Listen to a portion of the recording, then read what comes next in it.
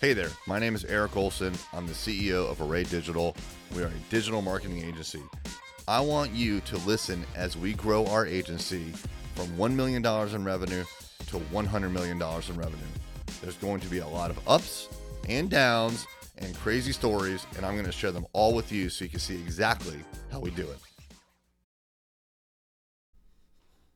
Marketers Anonymous. Hey there, it's Eric Olson, your host. When we get a lead, we actually have a sales process. Going way back in the early days, we didn't have any kind of process. We just winged it every single time.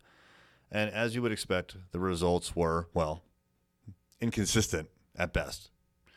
So over time, we started to write down what the steps were in our sales process. And what I want to do is step you through a couple of the initial steps in that entire process. Now, when I refer to the entire process, we've actually laid out not only our sales process, but the process of onboarding a client and then fulfilling their needs on an ongoing recurring basis.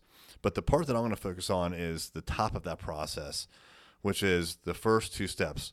When we get a lead, whether it's by an email or a contact us form or a phone call into the office, or we meet someone at an event, the very first thing that we do is we line up a 15-minute phone call. Now, if the person called in or if we happen to call them for whatever reason, we can do it on the spot. But before we do anything else, we need to have a phone call. There's a couple reasons that we do the phone calls. We need to, number one, understand exactly what's going on with their scenario, their situation, and we need them to tell us. We cannot assume by looking at their website or by hints of what they give us in a contact us form that we understand the situation they're in. We have to have them tell us. We should never, ever assume that we know their problems. They know their issues. They need to tell us. Even if we have a really good idea, we need to hint at it so that they put it in their own words and tell us what their goals are. If we don't know their goals, we can't help them. So one thing is to understand what the scope of the problem is. The second thing is really to validate that they're going to be a good fit. If they won't even get on the phone for us because they just want a quote right off the bat, which people do request that quite often. They just want a quote or they want a list of our services and fees. They're not a fit for us. They're shopping the price out.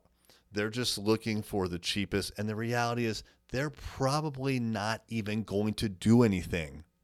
So it's kind of almost like a test to get them on the phone.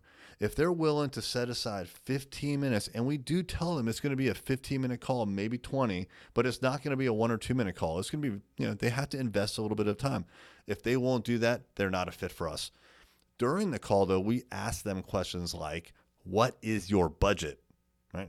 We ask that up front because what we found over time is that as people are telling us all of the things that they need, that they want, we're coming up with a list of services and we have in our minds how much it's going to take to pull that off and to get them where they need to be. Let's say that we think it's $5,000 a month, but in their mind, they're thinking $500 a month. And I'm just throwing these numbers out, but clearly there's a big difference between $500 a month and $5,000 a month. If that's the case, we are not on the same page, right? So the goal of this 15-minute phone call is to make sure that they're interested enough to actually spend a little bit of time to talk to us and that there's a fit when it comes to things like money, scope, and then also just the services they need. A lot of times these services just don't fit. So that's the 15-minute phone call. The second step is we do a deep dive into what they are doing online. So we look at their website, we look at their SEO, we look at their social media, and we look at their website and we test several things out for things like website speed, how the website looks. We look at their social. We want to make sure that they're posting on a regular basis. They're using hashtags. They're getting engagement. We look at their advertising. We look at their competitors' advertising. We look at their actual ads. We evaluate if they're showing up for Google searches. We're doing all these things. It takes about an hour for us to produce this report. Once the report is produced, we present it to them.